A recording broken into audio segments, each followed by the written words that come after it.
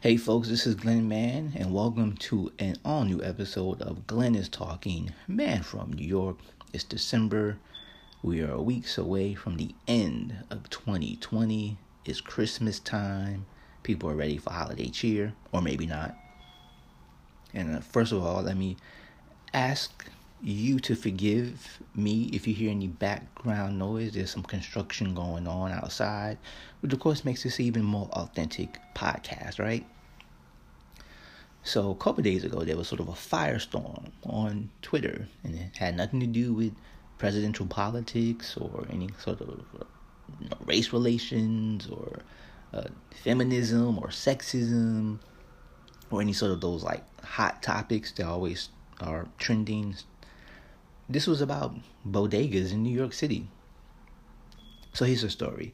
A comedian writer named Allison Levi, I think I'm pronouncing her last name correctly, made a tweet saying, here's how it went. It said, people who live outside of New York City and don't have bodegas, where do you go to buy 2 Diet Cokes, a roll of paper towels, and also let me get some peanut butter M&Ms since I'm here? Why not?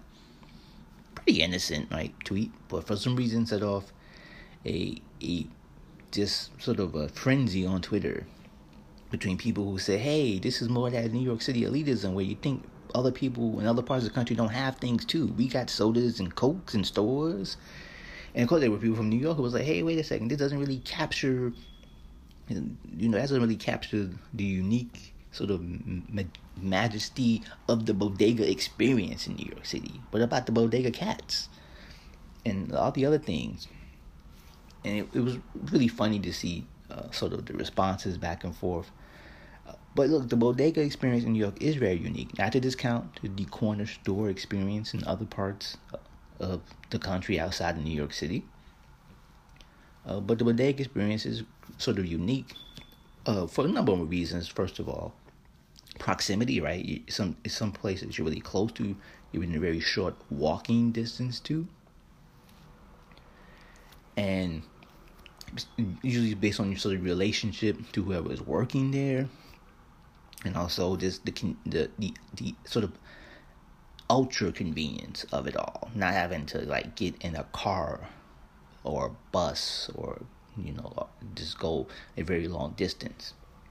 But there are different bodegas in New York City, and this is about the 5 bodegas you meet in New York.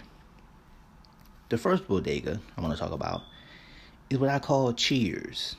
You remember Cheers, with the popular sitcom that ran back in the 80s on NBC, starring Ted Danson and Shelley Long. And then Shelley Long left, and you know the rest of the story. But Cheers was about a bar in Boston where everyone knew your name. And, Norm would come in and be like, Norm. And there was, Dr. Fraser Crane. And there's all these unique characters and people. And there are some bodegas that are like Cheers. You go there, you know the owner, they know you. They might shake your hand because they're happy to see you. And then some of the customers there you see all the time, because whenever you're there, they seem to be there, which may or may not seem weird, but they're there. And, hey, how you doing? How's everything going? It's real friendly. It's a real sort of family-friendly environment. So that's like the Cheers type of bodega. The number 2 bodega, if we're going to stick with the sort of TV show theme, I would say is the Shady Sopranos bodega. The Sopranos, that TV show about the mobsters in New Jersey. But this is about the shady bodegas in New York. There are some bodegas you go to, and the people there are not very friendly. The store seems a little too dark, and you're pretty sure there's some criminal activity taking place.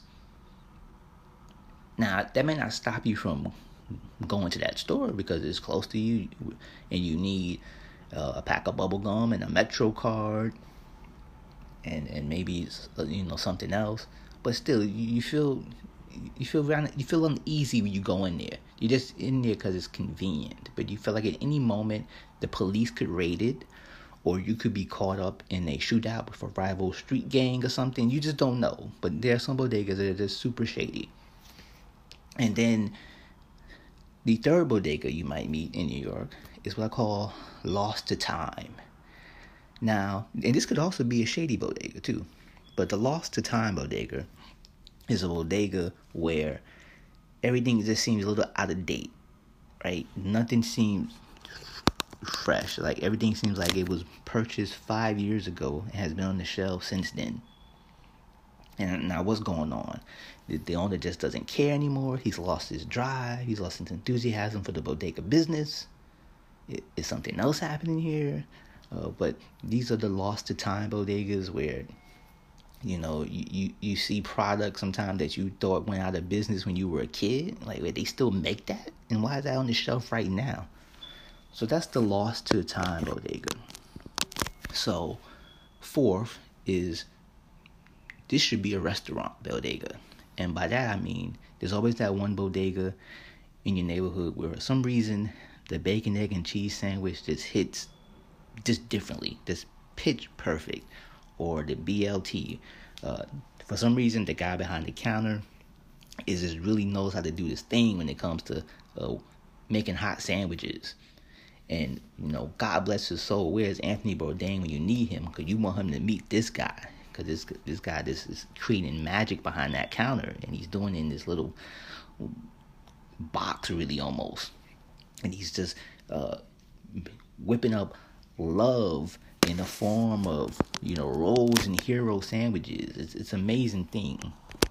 So that's one particular bodega that's usually my favorite. Now, the fifth bodega is what I call the luxury surprise bodega. And by that there's always one bodega where they have a product where you're very surprised that they have it. Because you usually wouldn't find it in a bodega. You would find it maybe in a Whole Foods or Food Emporium, or maybe some luxury boutique market downtown. But they've got it for some reason. Maybe they got it just for you. Cause I don't know how they knew that you wanted it or were into it, but they have it. Maybe it's a specific line of kombucha that you can't get anywhere else in your neighborhood. Or, it's some sort of specialty gelato that no one else in the neighborhood sells, but they've got it. So that's like the luxury surprise bodega. You see it, and for a moment, you think something happened. Like, where am I? Why is this here? This shouldn't be here, but it's there. And you want it, and you can get it, and it feels good. So, just to go back down the line, just so we know, the 5 bodegas you meet in New York. 1, the family-friendly Cheers type bodega, everyone knows your name. 2, the super shady bodega. 3, the lost to time bodega, which could also be the super shady bodega. Number 4 should be a restaurant bodega, because the food is just so damn good. And 5, the luxury surprise bodega. So I hope that brings some clarity to the bodega wars taking place out there on the interwebs. Once again, my name is Glenn Mann. You can find me on Twitter and Instagram with the handle at Glenn Price Man. Glenn with 2 N's, Price, Man with 2 N's. Also, want to email me, you can hit me up at podcast@manglenn.com. You already know the deal with the 2 N's in both. And if you would like to give a small tip to the podcast, you can hit me up on Venmo with the handle at @ManGlenn. Man with 2 N's, Glenn with 2 N's. Once again, thank you for listening to Man from New York.